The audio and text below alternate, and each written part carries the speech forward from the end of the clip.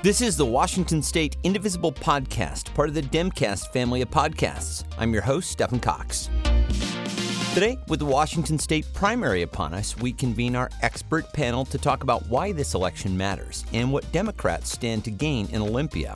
We also break down some key races to keep your eye on at the state and legislative level, plus a virtual Get Out the Vote effort that you can join. That is all ahead, so stay with us.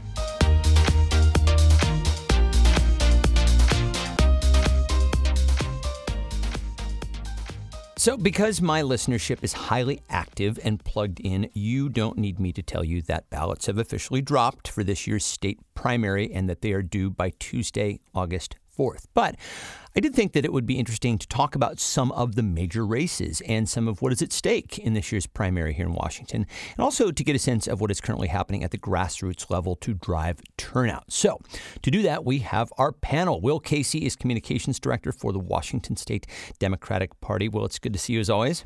Hey, Stefan. Thanks for having me on. Of course, brother.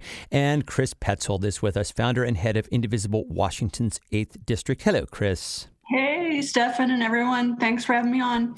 So, let's just start by talking about the importance of this primary, because I think people may have lost interest, not us, certainly, but some people may have lost interest after the presidential primary. So what is at stake with this primary? Well, let's start with you. Yeah, I think that there's so much that's at stake in the primary election. I think that if there's, if people started getting involved this year because of the presidential primary, something that's very important to understand about, where we've got to go in our country right now is that we can't just stop with taking down the president. Right? Like, he's inspired an entire movement of Republican elected officials. And frankly, if there's anybody left in office who's still calling themselves a Republican, it means that they're, fine with what's going on at the White House these days. And so if we're going to, totally stamp out Trumpism, not just Trump himself, we've got to make sure that every single one of these down ballot Republicans pays the price. And that starts with this August 4th primary. Hold that thought, because I have a very direct question about that later. Chris, what does this primary mean to you? Well, I think with any primary, if you are an involved person in elections and working like we do, you really get a really good chance to set the direction of the party. So there's some primary, Democrat primary races. And so this is a chance for you to really especially make your voice heard in those kind of situations and let the party know where you want it to go. And I think a strong turnout in the primary shows momentum for the Democrats going into November. It's real. If we have a strong turnout, and I hope we do, it's really going to make them scared for what's going to happen in November. Absolutely right. And something else that I will note is that the level of engagement this year at the primary level has just been, at least, for the work that we're all doing, the activist level has just been off the charts. This is the first time I've ever pulled out a ballot and either have worked directly with or I've had the pleasure to interview everybody that I voted for this year. So it's a very hands-on affair this year. I want to talk about some of these key state races. Well, let's start with you. The Secretary of State race is proving to be very important, not only because there is an opportunity to flip a state seat that has been historically Republican, but also because of who is currently in that seat. So talk about Kim Wyman and why she needs to go. I'm happy to, any day of the week and twice on Thursdays. So I think that something that people may not understand about Kim Wyman is that she, tries to portray herself as this, bipartisan leader who stays above the back and forth. And that's just nothing could be further from the truth, right? We have seen over and over and over from this president completely false attacks on the institution of voting by mail. He's claimed it's rigged. He's claimed he's not going to, accept the results of the election if it's done by mail. He's even appointed a close advisor to be head of the Postal Service, who's already, nixed overtime for postal workers, which is causing delays in the mail. And this is all intended to be, voter suppression effort. And, what has Kim Wyman's response been? Nothing. Right. And I think the thing that drives me personally, the most crazy about this is that she should be the kind of person who can have a Mitt Romney moment and, really make a name for herself by standing up for, the sort of nonpartisan institution of our elections in this country, and really condemn the president forcefully to get him to sort of back off. There's very few people in this polarized society that can truly speak to, a echo chamber of Republicans that just believe, voter fraud is rampant, even though there's, study after study after study shows it's not. And so, the fact that she's continued to sort of play both sides on this issue and say, oh, well, Republicans worry about voter fraud and Democrats worry about voter suppression. Like, no, one of those things is real. And it's the leader of her party who's doing it. So the fact that she's, not standing up for the sanctity of our elections and the integrity of our elections here in Washington State is simply inexcusable. Well, let's also talk about the Democrat who is running. Gail Tarleton. She's awesome. Yes. I mean, we couldn't have a better option. And Chris, if you want to jump in and tell me what fires you up about her, please. I'd love to hear it from the grassroots level too. Oh, well, I've heard her speak a number of times, and every time I'm just like, oh my God, let's go vote. And she believes in it. And that is so refreshing to hear. Either we have Trump saying everything is rigged and a fraud, to we have nothing, like you said, from Kim Wyman, and then you hear from Gail Tarleton, and she's just like fired up and wanting to make sure that everyone votes. And, that is our democracy. I mean, that's what it's all about. So yes, love her. It's so basic, and she gets it. And we couldn't, I couldn't be more enthusiastic in my support of Gail Tarleton. I also want to talk about the lieutenant governor race. So we know that this is between retiring 10th CD Congressman Denny Heck and State Senator Marco Elias. This is on the Democratic side.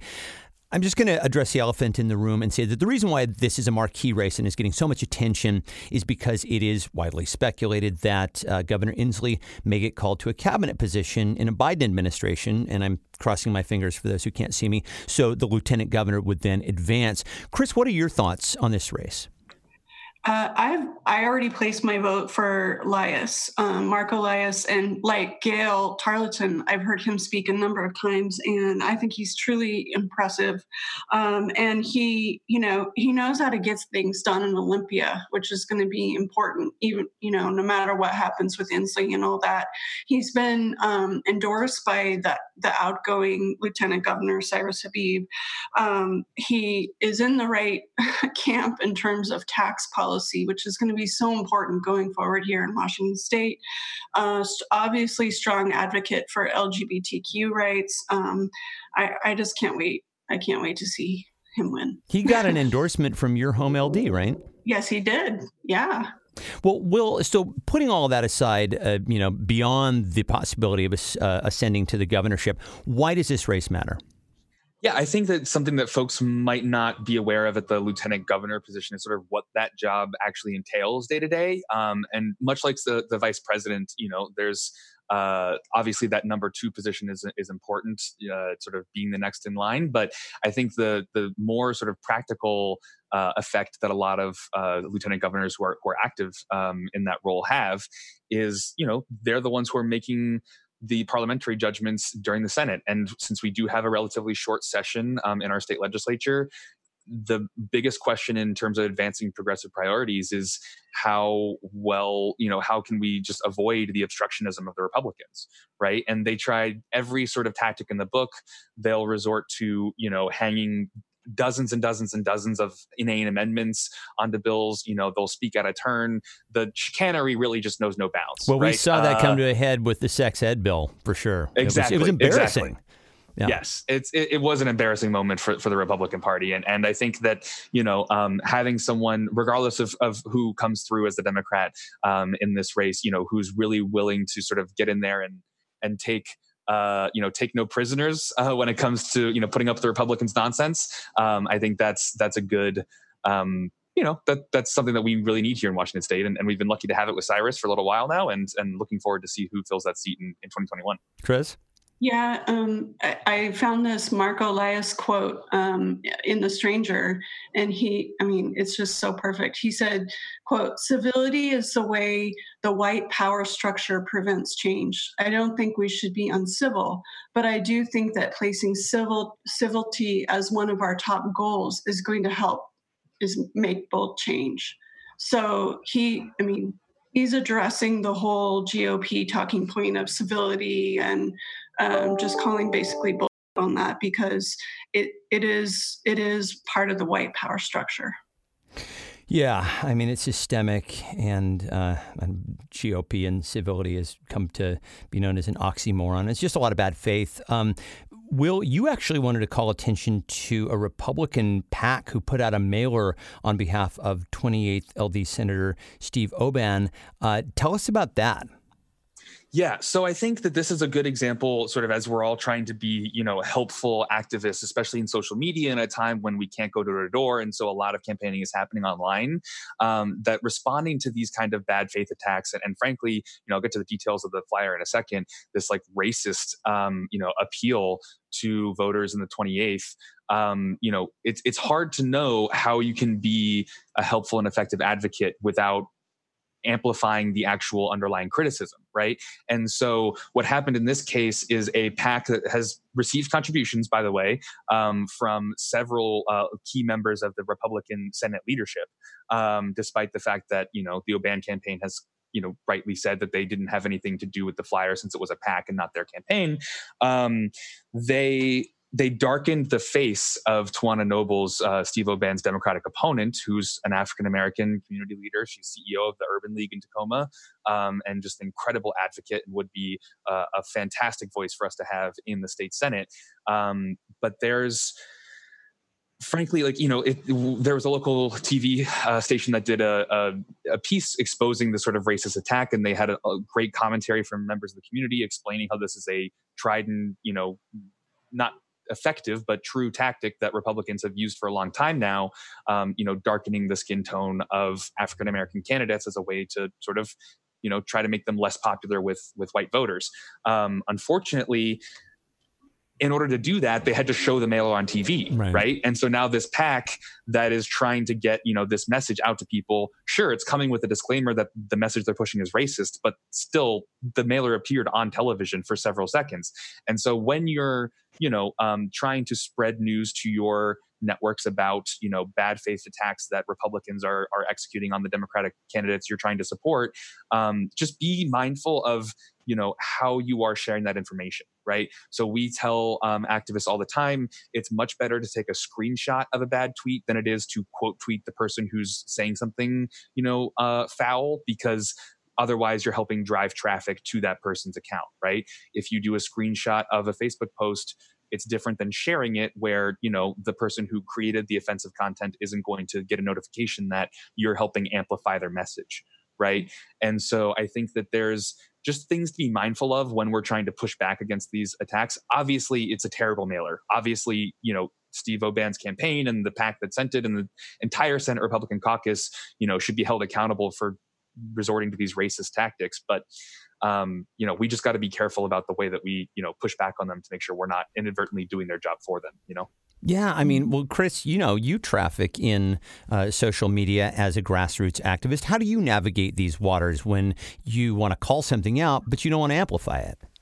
Yeah, it's kind of a tough line, isn't it? And I use some of the same techniques that Will mentioned, and I just try to be really selective about who I push back on because some of it is just noise and the person doesn't even deserve to be amplified, just kind of pick your battles, I think. I mean, this example was so egregious, and I can understand why people are reacting to it, but you just got to, like Will said, just be careful. So, Will, you were talking at the beginning of our discussion about Trumpism, and we know that at the national level, the GOP has been completely taken over by Trump and Trumpism. How are we seeing that manifest at the state level in, say, like the governor's race? Yeah, I mean, I think the truly disappointing thing for me this year, and particularly in the middle of this, ongoing pandemic, which I will note, is only still really ongoing here because we're the only industrialized country that somehow can't get our stuff together at the federal level and create an effective response to this. But that's a different topic. I think that what's happened is we've had this moment for people to rebuke the president and come together, and they've just blown it, right? So the three leading candidates for governor, for example, they're all just different flavors of Trumpism. You've got, Tim Eyman, who's the, con man and, multiple bankruptcies flavor of Trump.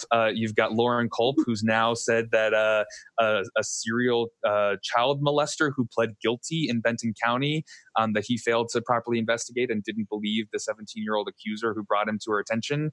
He's now been accused in a lawsuit of failing to take that seriously. So, if you like the offensive comments from Trump about, sexual assaults, great. You've got an option in Lauren Culp. And if you are more in the flavor of corrupt real estate deals, you've got disgraced former Bothell Mayor Joshua Freed running as the Republican Governor Association's favored candidate. And so sort of whoever you're looking at the top of the ticket for the Republicans, it's going to be some version of Trump. And as we've seen in poll after poll here, that's just not going to get it done for them in Washington State. Come for the corruption, stay for the offensive comments, right? It's just the three flavors, the three flavors of Trump. Yeah, I don't even know what the Republicans stand for anymore. I mean, they used to be about, conservatism and not wanting to have more in the deficit and strong military and all that. But Trump has attacked the military. He's inappropriately used military. They've added $1.5 trillion to the deficit with their tax bill.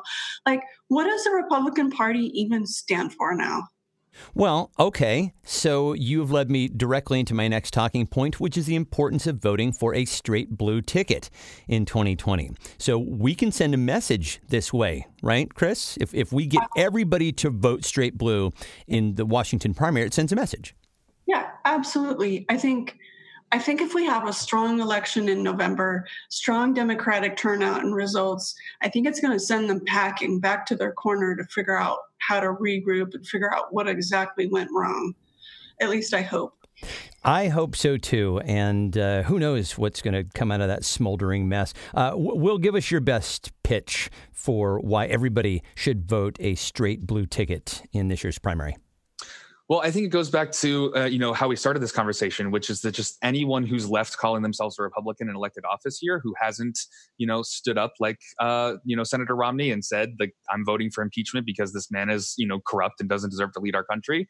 We have to send them packing, right? This is something that we used to talk about when my prior life as an attorney all the time. You talk to a jury and you tell them that, listen, they haven't heard society's rules. We have to send them a message they can't possibly misunderstand, right?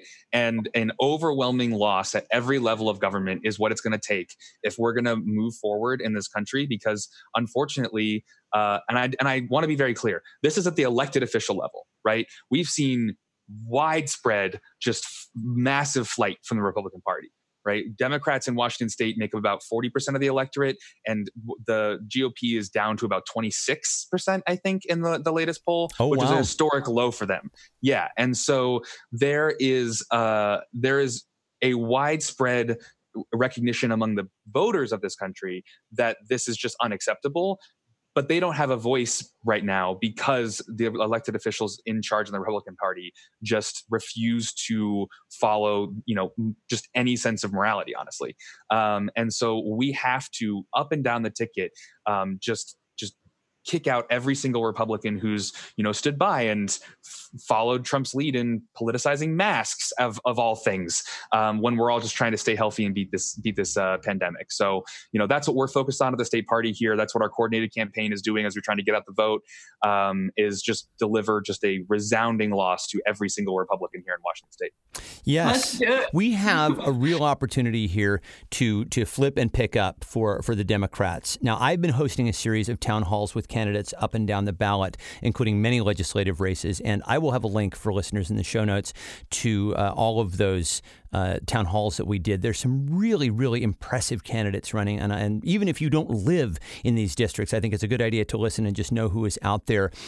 Will, for people who are watching returns, who may not live in some of these districts, but are just interested to see where we might pick up, what are some of the districts that we should be watching in this year's primary?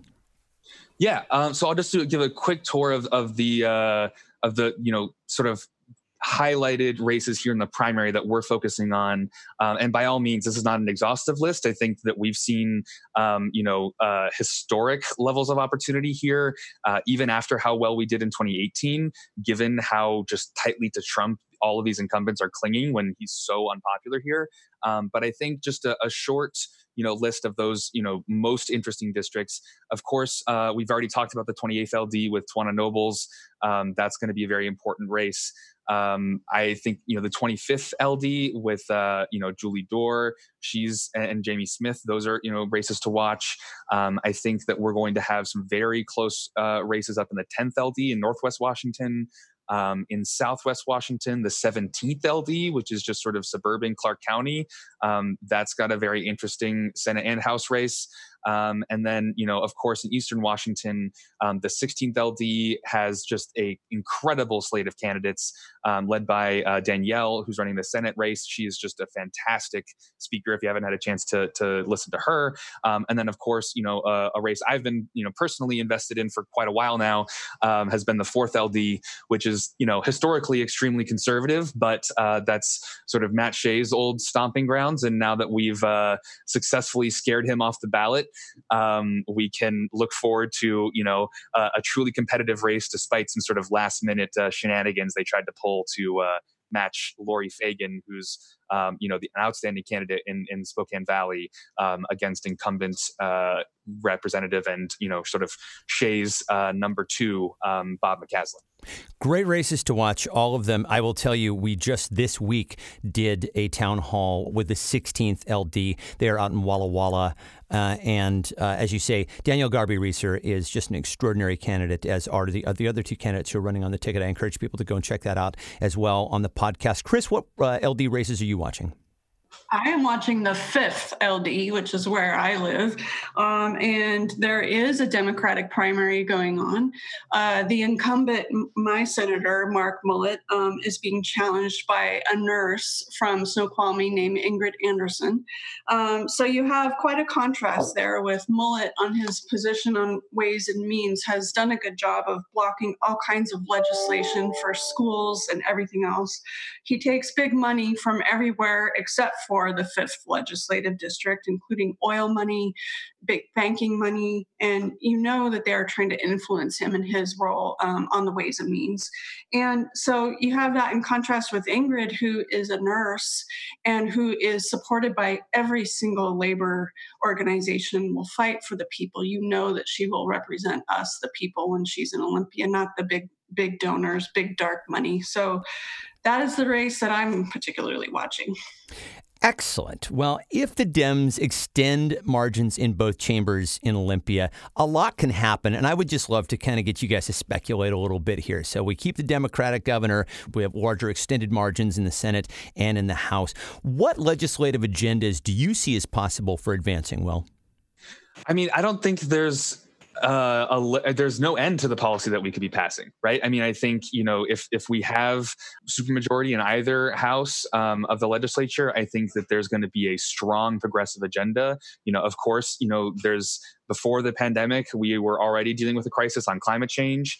And then, of course, also we do have the economic recovery that we've got to deal with now because, unlike every other industrialized country that got their, act together on testing, tracing, and, mask compliance, the president has just not done anything really to help the states deal with this, ongoing economic and public health crisis. So, I mean, everything is going to be on the table and we've got a huge budget shortfall to deal with, but we need to not have to be negotiating with the Republicans to make sure we can protect the programs that are serving working families and our children and our seniors, as opposed to just using this as another opportunity for tax cuts for big business.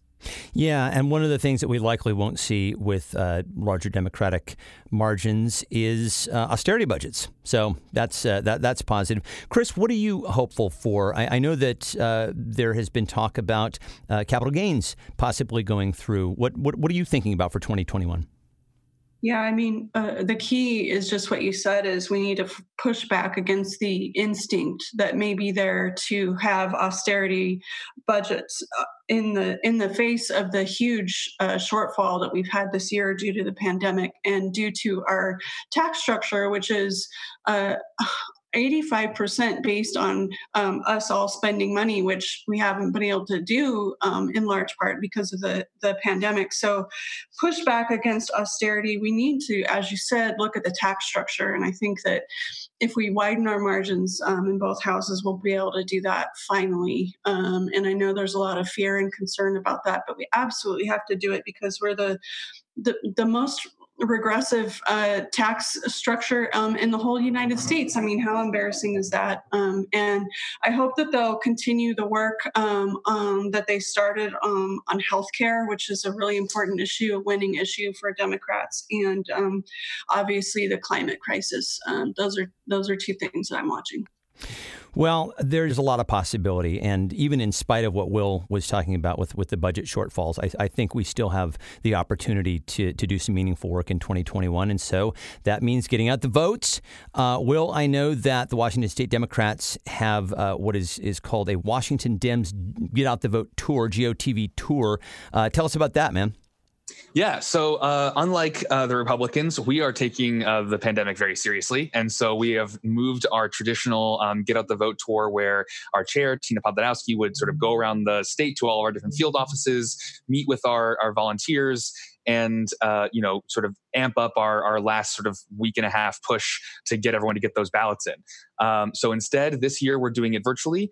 It'll be on our Facebook page, on our Facebook live stream if you want to watch. That's facebook.com/washdems.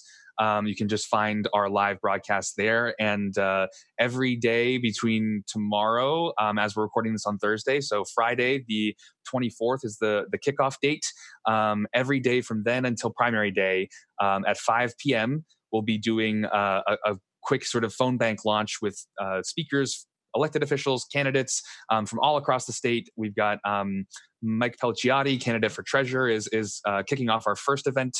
And we are just so excited that we've had so many volunteers coming in and getting trained. We've made over 375,000 phone calls to try and get the vote out already. Yes, and we are continuing to push. I haven't seen the stats for every other state party, but our coordinated campaign tells me that our single night record of 55,000 calls made in a single evening is better than any swing state in the country. Wow. And that's because we have the best field team, I think, of any coordinated campaign going. They've been around since 2018. They were part of the effort that led us to historic majorities in the state House and state Senate. And so if you've never phone banked before, no worries. We've got the best trainers you can find.